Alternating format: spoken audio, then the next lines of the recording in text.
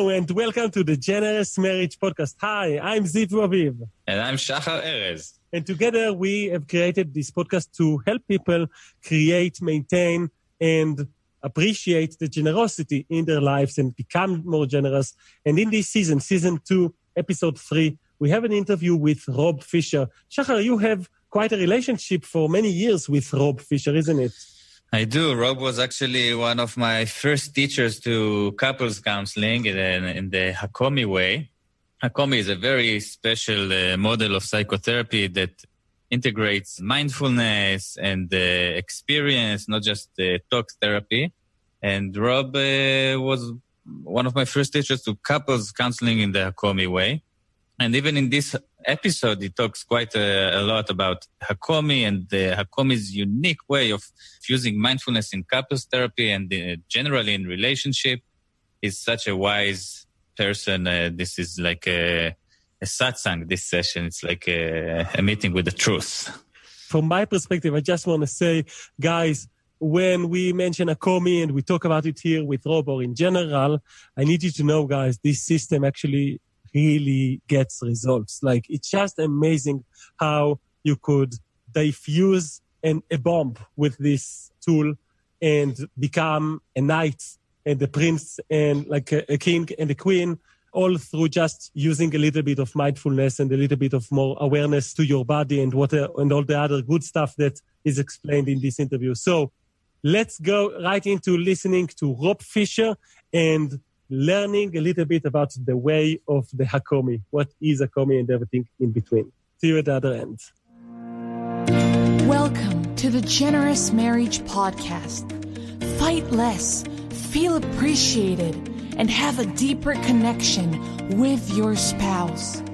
And now your hosts, Shachar Erez and Ziv Raviv. Hello, Generous Marriage Podcast. Hi, I'm Ziv Aviv. And I'm Shachar Erez. Hello, everyone. Hi, today we have Rob Fisher with us. Hello, Rob. Hi, glad to be here. Oh, wow. What a voice. Rob Fisher, thank you so much for joining.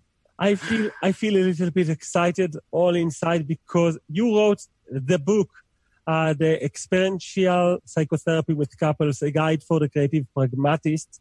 And this is a book that ever since 2002 has been helping many couple therapists in training themselves, in learning the deep knowledge and skill of psychotherapy with couples and therapy with couples.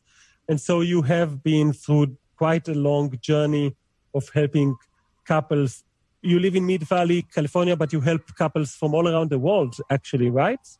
Yes, I see couples on the internet through Zoom and Skype, and I like being able to work with people from different cultures. And I travel a lot. I teach around the world almost constantly. And so I have a deep appreciation of different cultures and how couples are very different in different cultures. There's some common issues, between cultures, but then some things are really more highlighted in one culture than another. It's always interesting to me to learn about that. Yeah, say more. That's interesting. I taught in Japan a while back, and there's some interesting things there. The people there can be very reserved until they feel safe. And once they feel safe, then they really know how to use the safe space to have feelings. And so I was doing one session, a demonstration in a training. And pretty soon one person was crying in the couple, and then the other person was crying. And then the interpreter started crying because I was doing this through translation. But one thing that they said goes across cultures pretty much, where the woman there was saying, I want more connection and more intimacy with you. The husband says, look, I provided a house, I provide plenty of money, you can have the food you want. What else could you possibly need? And the idea of intimacy, is in some ways, it's been promulgated by the West and this whole idea of romantic relationships. And then people want intimacy, and usually there's one person that wants it and one person that's pulling back from it. And then the couples try to work that out. So that seems to go pretty much across cultures. But in Asia, that's really getting going now. And the expectations, like in China, one thing one person told me is, as a woman, you really want to marry somebody who loves you more than you love them. And I said, why would you want to do that? Why would you want to be equal? And she said, well, because then they won't leave you. It's an interesting dynamic. And also people historically... Where is that? I'm sorry. Sorry, that was China. And there, people, you get a car, you buy an apartment, and you acquire a husband or a wife. And it's very different. It's an acquisition. Historically, the idea of romantic relationships and intimacy and closeness is really something new on the horizon. The upcoming generation is much more into this. It's a new idea, and people struggle with that there. What about gender differences across cultures? There are some gender differences across cultures. Cultures have different prescriptions of what it means to be a man, what it means to be a woman. Of course, there are gay and lesbian relationships and transsexual relationships, and it gets very complicated. In heterosexual relationships, the role of a man, like the role, as I was talking about in the Japanese couple, the guy was really seeing his role as a provider, and he was doing a good job at it. And all of a sudden, he's being faulted for working 16 hours a day. It puts him in a terrible bind, because people really work terribly long hours. And the idea of intimacy, or the idea that men should be vulnerable is kind of a new idea. And, here in the United States, we've kind of, particularly if you happen to California, there's a lot of pressure for guys to be vulnerable and real and authentic and intimate.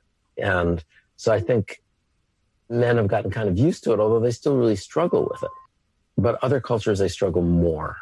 I have a client who's an Australian guy, and the idea of kind of vulnerability and intimacy is just not in a relationship for that. I'm in it for companionship and sex. But I'm not up for being vulnerable. Guys aren't supposed to do that. That's a woman's job.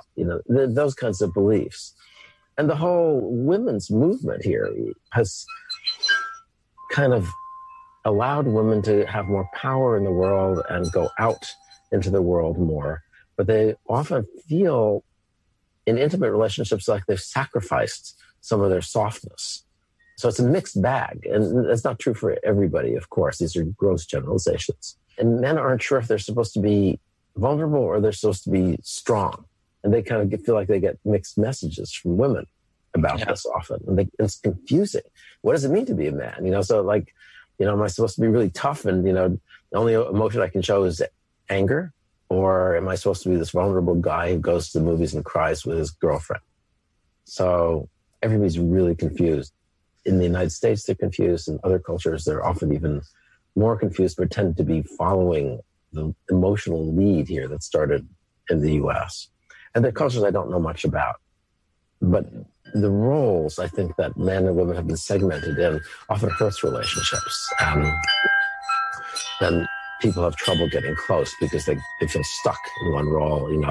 If you're in a role as a woman, for instance, and your job is to provide a caring, nurturing, living environment, but you're not supposed to have power, or you're not supposed to get angry, because women aren't supposed to get angry. When women do get angry, they get as angry as men do. What happens is, how do you feel about yourself if you go out of the role, either as a man or as a woman? There's tension around roles, and it's different in different cultures. So you talked about vulnerability. Yeah. And both in the US and in Israel, I think in the Western world, I find that vulnerability is one of the main keys for a really nourishing, generous, intimate relationship. Yes. Do you agree with that? What do you think about it? I think, the first thing, you have an assumption that intimacy is a good idea. That's true. And that's an underlying value in psychotherapy. Like, we think, intimacy is cool. Not everybody thinks that. Some guy coming in from a different cultural orientation just thinks got our heads up our butts. So I agree. I think if you want love and you want intimacy and you want closeness, that sharing on that deeper level is what builds it. It's the food for intimacy. And without it, then it's very hard to happen. You end up either getting disengaged or you end up in a kind of a lot of conflict. Intimacy is the solution to both, and vulnerability about what's really going on inside is the solution to a lot of the problems. But how can you create more vulnerability? what are some of the practical stuff that you advise people to do, couples, in order to make their intimacy stronger and more meaningful through vulnerability? I think there's one question to ask before that question, actually, which is, why don't people want to do it? As therapists, we can tell people to be vulnerable until we're blue in the face. It's a great idea, go ahead and be vulnerable. And it's much easier to have your clients be vulnerable than for you to be vulnerable, of course, as a therapist. So, but people they've had bad experiences with vulnerability, especially men, I think. If you were vulnerable as a child, you'd get teased. You were a sissy. If you're going out in the work world, being vulnerable isn't exactly the right thing to do. It can reduce your sense of power and your actual power in any situation. Same thing with women. Can't tell you how many women I've seen her in the business world who find themselves in some board meeting and tears are coming out of their eyes and they're humiliated by their own tears. People have had bad experiences about being vulnerable in the outside world, with peers, especially, grade school, middle school, high school. So vulnerability in some ways has gotten a bad name. They were rejected for it. And I was looking at some videos of how guys pick up single girls recently. That's what I do in my spare time. I watched it with my wife because she came across them and was kind of horrified by this stuff. And so she said, you've got to see this. So I watched about 45 minutes of how to pick up single girls. And there is no vulnerability there at all. It's all portraying yourself as confident, clever, and aggressive. And women respond to that. In these videos, they respond to that. I don't know. I don't think I can get away with it. And I don't know if you get away with it in California. They were all in other countries. But I think there's pressure on men in particular to not be vulnerable. And vulnerability can be taken advantage of. Your partner could laugh at you, or they could use the information against you. Oh, you're feeling abandoned because your mother abandoned you, and I'm not really abandoned. You stop, projecting all these feelings on me. I don't have time for it. So it can be misused badly. And so I think the first question is why not go there? And I think therapists in particular try to get people to be vulnerable. You can kind of push them in that direction or shame them because, they should be being different. But to really make it stick, they have to have some kind of good experience of vulnerability. So for instance, in a session, something that I might do, let's take the example of one person feeling like the other person is not attending to them. And they're feeling lonely and they're feeling hurt or angry, but there's this kind of deep pain there. And so what they do is they say something sweet like, you never listen to me, which is not really sweet. It's polarizing. It's a complaint. People don't like complaints. Very few partners will say, oh, honey, you're absolutely right. Now I'll start listening to you now that you brought it to my attention. Instead, they're going to come back with a cross complaint. So in the session, I might say, oh, that hurts, huh? And why don't you go inside and let yourself feel that hurt? And so I take it, for a moment, I take it out of the realm of communication and have people use mindfulness to kind of be curious and explore, what is this hurt place in me that feels like I'm not being supported or not being attended to? So I'll have them sit with that for a while, and I'll ask them, where does it live in your body? And so they'll usually put their hand somewhere, maybe over their heart. And then I'll say, well, would it be okay if your partner just attends to that place, puts their hand over your hand or under your hand, and without trying to change anything, just gives you company there. And it's often a very touching moment because they don't actually have to say anything, especially with guys, but this is true for women too. The partner could just be with them there. And it cuts through the aloneness of the upset.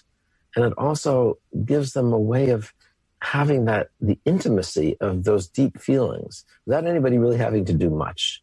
You don't have to fix, your partner. Just put your hand there and just give them a connection. The difference between a bad experience and trauma, one of the big differences is that loss of connection there, that you feel so alone.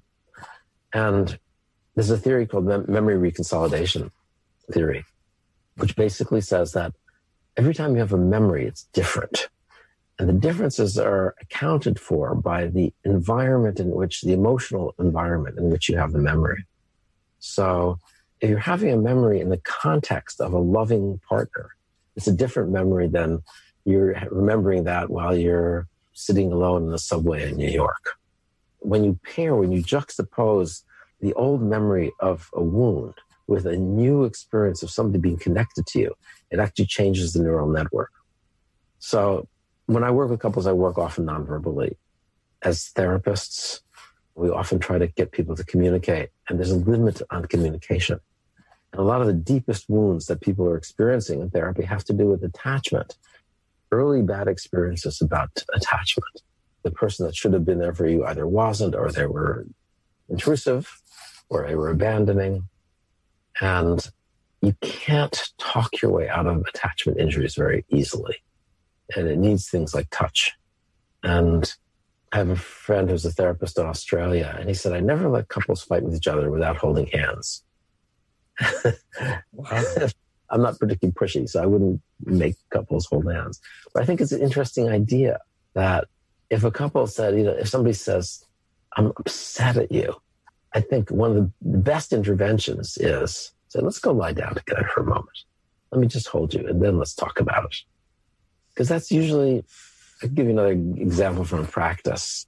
This couple comes in, they were multicultural. She was from somewhere in South America. He was, grew up in the US. And they come in and they had their pre-session fight. So they were well warmed up. And she's, for those of you who can see, she's kind of tapping her chest with her hand fairly rapidly, but kind of patting herself. And in Hakomis, I'm a Hakomi trainer, and I teach therapists all over the world. In Hakomi, we pay a lot of attention to the nonverbal signals, because that's most of communication. 70 to 80% of communication is nonverbal. So if you don't pay attention to it, you're a fool, basically, if you just pay attention to the words. So she's tapping herself, and I say something really smart, like, oh, you're patting yourself, huh? No, so it's like very obvious. And, she kind of looks at her hand, like, what's his hand doing here?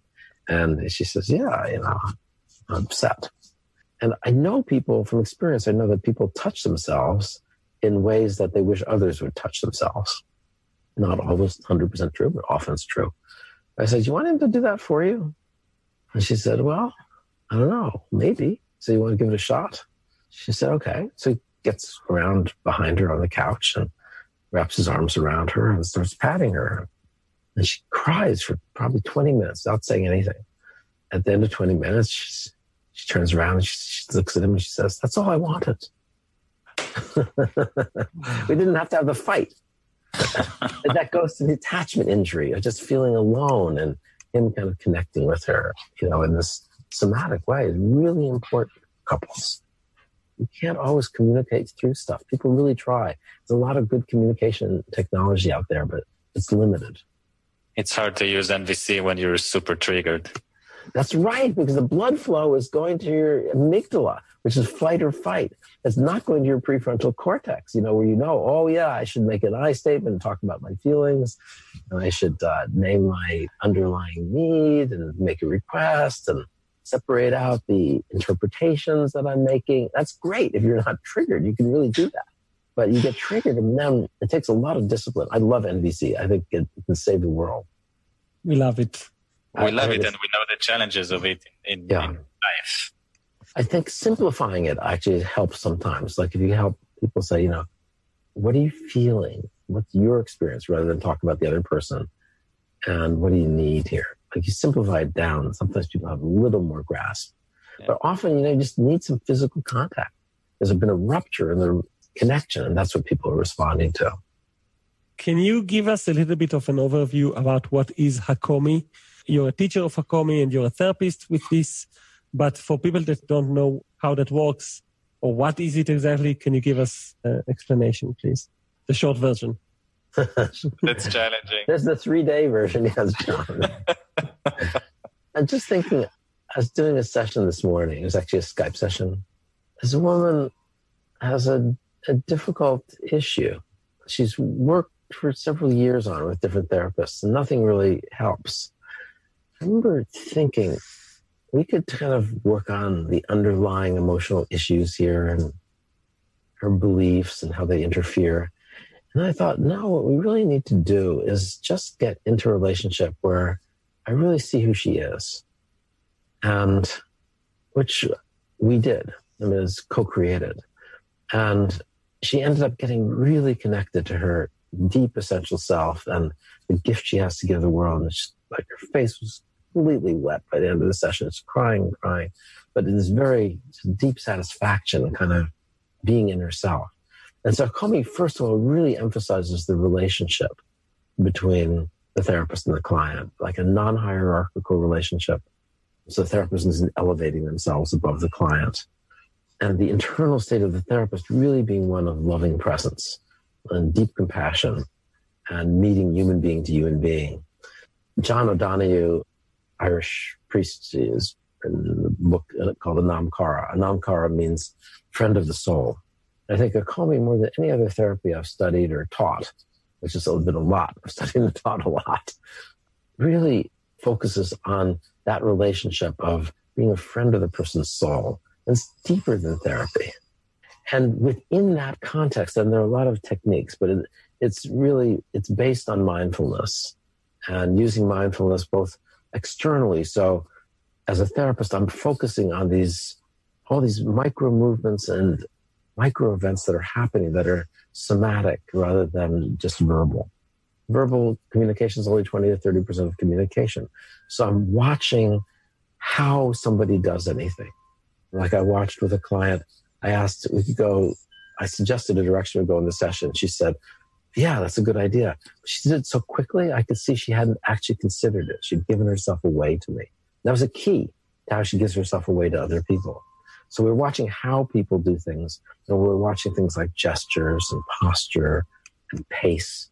A couple comes in, she comes rushing into the room, and he comes strolling in after her. You can see the problem already, right? Just in their pace. Or I was watching a couple how their legs crossed. She's got these, like a foot tapper. Can't keep her foot still, she just tap, tap, tap, tap, tap, tap. He's got these really long legs where he can double cross them, over each other, completely relaxed. And it's a very different way of approaching life. And so by studying that, we actually just studied the tension in their ankles and how they organize their ankles for about 10 minutes in a session. She comes back next time and she says, I was thinking about our ankle tension and I realized that applies to everything in our relationship. And I'm always pushing stuff and he's always kind of taking his time. And I decided, no, maybe I shouldn't push so much. Wow. So we use the body, we use mindfulness. We have people use mindfulness internally to study what's happening inside of them. And you get exponentially more information from a visceral, experiential place rather than just thinking about things. I had many different backgrounds in therapy, and many of them were more cognitive and more analytic. And it was such a relief to work with live experience. For me, I like experience. I'm an experience junkie.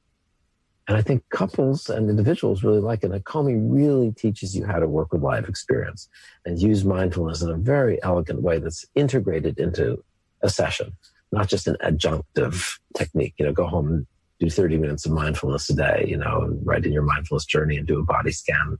Hakomi really integrates it into sessions rather than as mindfulness is great in and of itself. My wife is a mindfulness-based stress reduction teacher, so I know a lot about just doing mindfulness. And integrating it into therapy is beautiful, beautiful, enlivening, touching, heartful work. Wow. That story about how the lady could actually identify their entire relationship in the way that she moves her ankles is touching when something works so well and helps people realize their problems. And that's a great example of using mindfulness in therapy. Can they take it to the real world? Can they use mindfulness in the relationship? Therapy, in a way, is a training venue. So like having in America, a lot of kids, when they learn to ride bicycle, have training wheels, 2 extra wheels on either side so they don't fall over. And so therapy is really like that. You get to practice it in therapy. And then to integrate it, I'll give people homework. Next time you get in a fight and somebody needs to remember and we can see who's going to remember, to just name what the pattern is. Or somebody remembers to take the other person's hand, like simple ways of integrating piece by piece. But often you establish kind of an intimacy in therapy that people get used to that vulnerability that you were talking about before. And it's easier to go there when you have some good experiences with it. Like, oh, that was great. I could be vulnerable. She didn't misuse it. He was kind to me there. I'll try it again. Then we were closer and went home and had great sex. You want to have experiences that are positive. And sometimes people go to therapy and they have experiences that are negative. They come out worse because you focus on the problem. So you also, in therapy, I think it's important to focus on the resources people have, both as a couple and as individuals. So as well. I'm curious, what happens when both sides are low on resources? When they don't have any resources? They're low. They're just very low. Travel. Travel somewhere. That's what happens. Hard moment. Take a hot bath. It's true. Often people really are low in resources, and often here people are just working so hard. There's nothing left over for their partner. And so it helps to take a look at the structure of their life and see if there are ways. There's care and feeding of the relationship. Like you get a plant and you put it in the corner and it has some flowers and looks really nice. And after 2 weeks, it's dead because you haven't watered it. Nobody told you to water it. Did they tell you in the marriage ceremony you have to water the relationship? So you have to water it. So I teach people how to water it. And often, if somebody spends 15 minutes a day just sitting down with quality time with their partner, there's some resourcing. And I also have people, John Gottman says there should be a 7-to-1 ratio between difficult communications like a complaint and positive strokes like touch, appreciation, or acknowledgement. So I really think that's important in just terms of a practical skill. It seems like 7-to-1, how can I come up with 7 good things? But if you don't, the price for not coming up with 7 good things is a lawyer. And so it's really important. So I help that provide some resourcing. Oh, my partner sees me, or they appreciate that I got their favorite bread, even if it's a little thing. And if they're not resourced, we try to find some place of resource. It could be imaginal place, it could be a memory. I remember being on that beach in Hawaii. It could be a pet. It could be a spiritual leader. It could be an experience they had. But often, if their partner can soften a little bit, like sometimes people will be in a hard place. I'll say, you guys are in a hard place together and coming towards the end of the session. I'm wondering if you'd be willing to just take each other's hand for a moment and just let your hands soften to each other. That would be a way of resourcing people. Or you guys are getting yourselves escalated here. So why don't you back off a little bit? Everybody close their eyes, go outside, find a place that feels kind. And from that place, say one nice thing to your partner. There are lots of other techniques that you can use that help build in resources too, where you find some place that feels compassionate or kind towards each other. And I really emphasize compassion because people act badly towards each other. And usually it comes from a place that's wounded. Even if it's a vengeful place, they're vengeful because they're so hurt by something. And they've been hurt in that place so many times. And they just come out swinging. And if you can understand that about your partner, that's helpful in not personalizing it. And you can still put limits on it. I really don't want you to talk to me like that. Understand how bad you're feeling inside. Come on over here. You have to catch that early. Otherwise, you don't want to do that. We could have talked for hours just listening to your voice, Rob. It's very, very calming and deep. And you could see and feel and hope all our listeners could understand how deep is your knowledge of the human condition. And I think that Hakomi is genius because I now, while you were talking and giving examples, I noticed a few things that I saw Shachar does, and it just works. So it's really quite interesting. Mindfulness is powerful. It is. So with that said, we will say thank you, Rob. And what I suggest is that if people want to learn more about what you do and about your book, just give us your website name, people will hear it, but we will also put a link to it in our website. So where can people learn more about you, Rob? My website is Rob Fisher, ROBFISHER, MFT, as in marriage family therapist.com. There's more information. There's actually stuff you can read there. There's some chapters from my book there. And I've written many articles on this stuff too. You can read some stuff there. And people are welcome to get in touch with me if they want to. And there's also inside like a list of the places where you will be teaching as well, because you teach all over the world. I do. It's often updated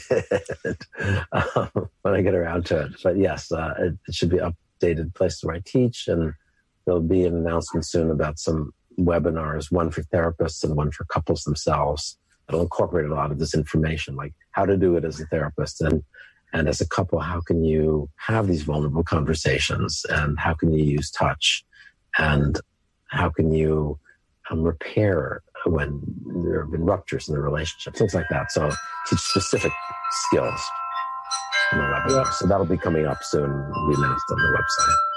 We will put links to it, and I can testify that I took Rob's training years ago and learned tons of it. And I think every couples therapist will benefit from learning from Rob online or in person, and every couple can use his presence as well.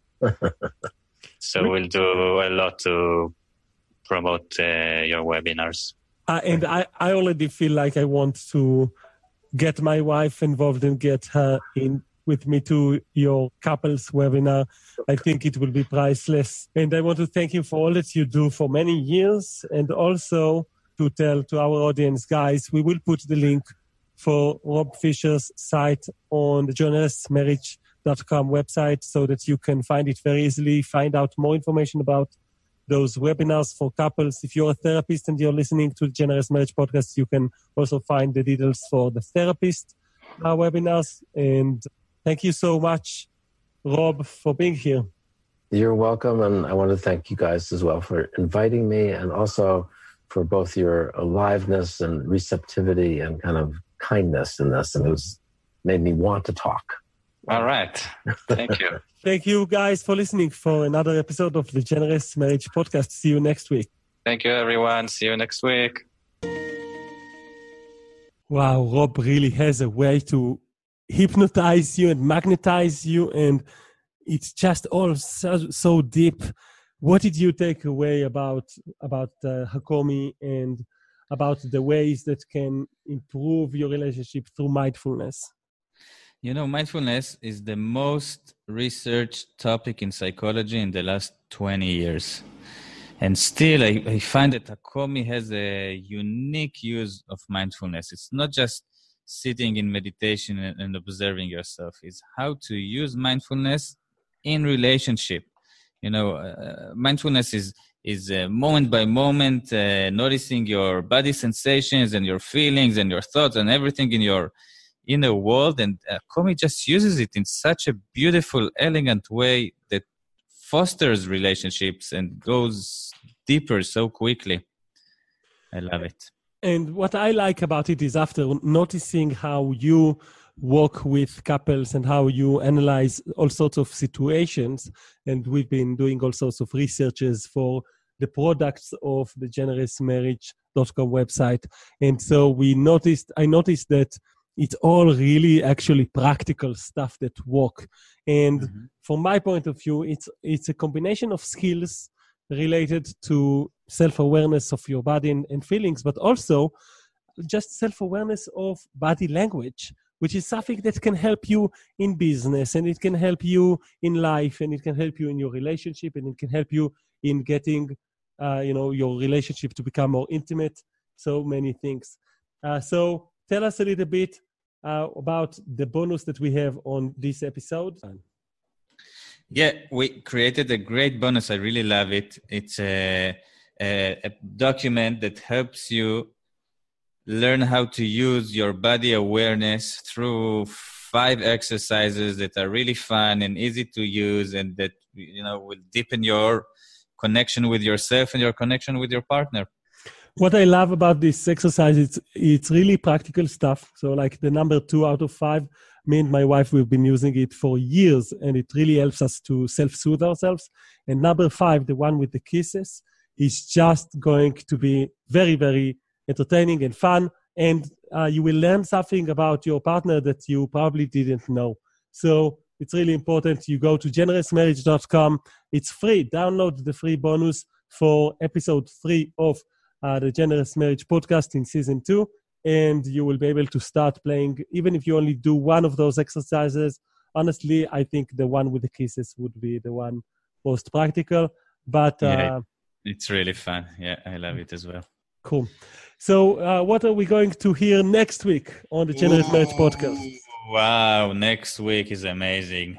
We have the relationship guru, Alison Armstrong, with us next week, with such an amazing interview. Wow, I'm super excited about it. We use her stuff here so much, and finally getting to actually interview her and talk to her in person, that was heart-blowing. Definitely an achievement for me is personally that I am really proud about, because she's been helping me establish, the way I think about men and about women, and the way that I accept myself even. It's such a pleasure to talk with this wise woman, Alison Armstrong, next week on the Generous Marriage podcast. Stay tuned and see you next week. Bye.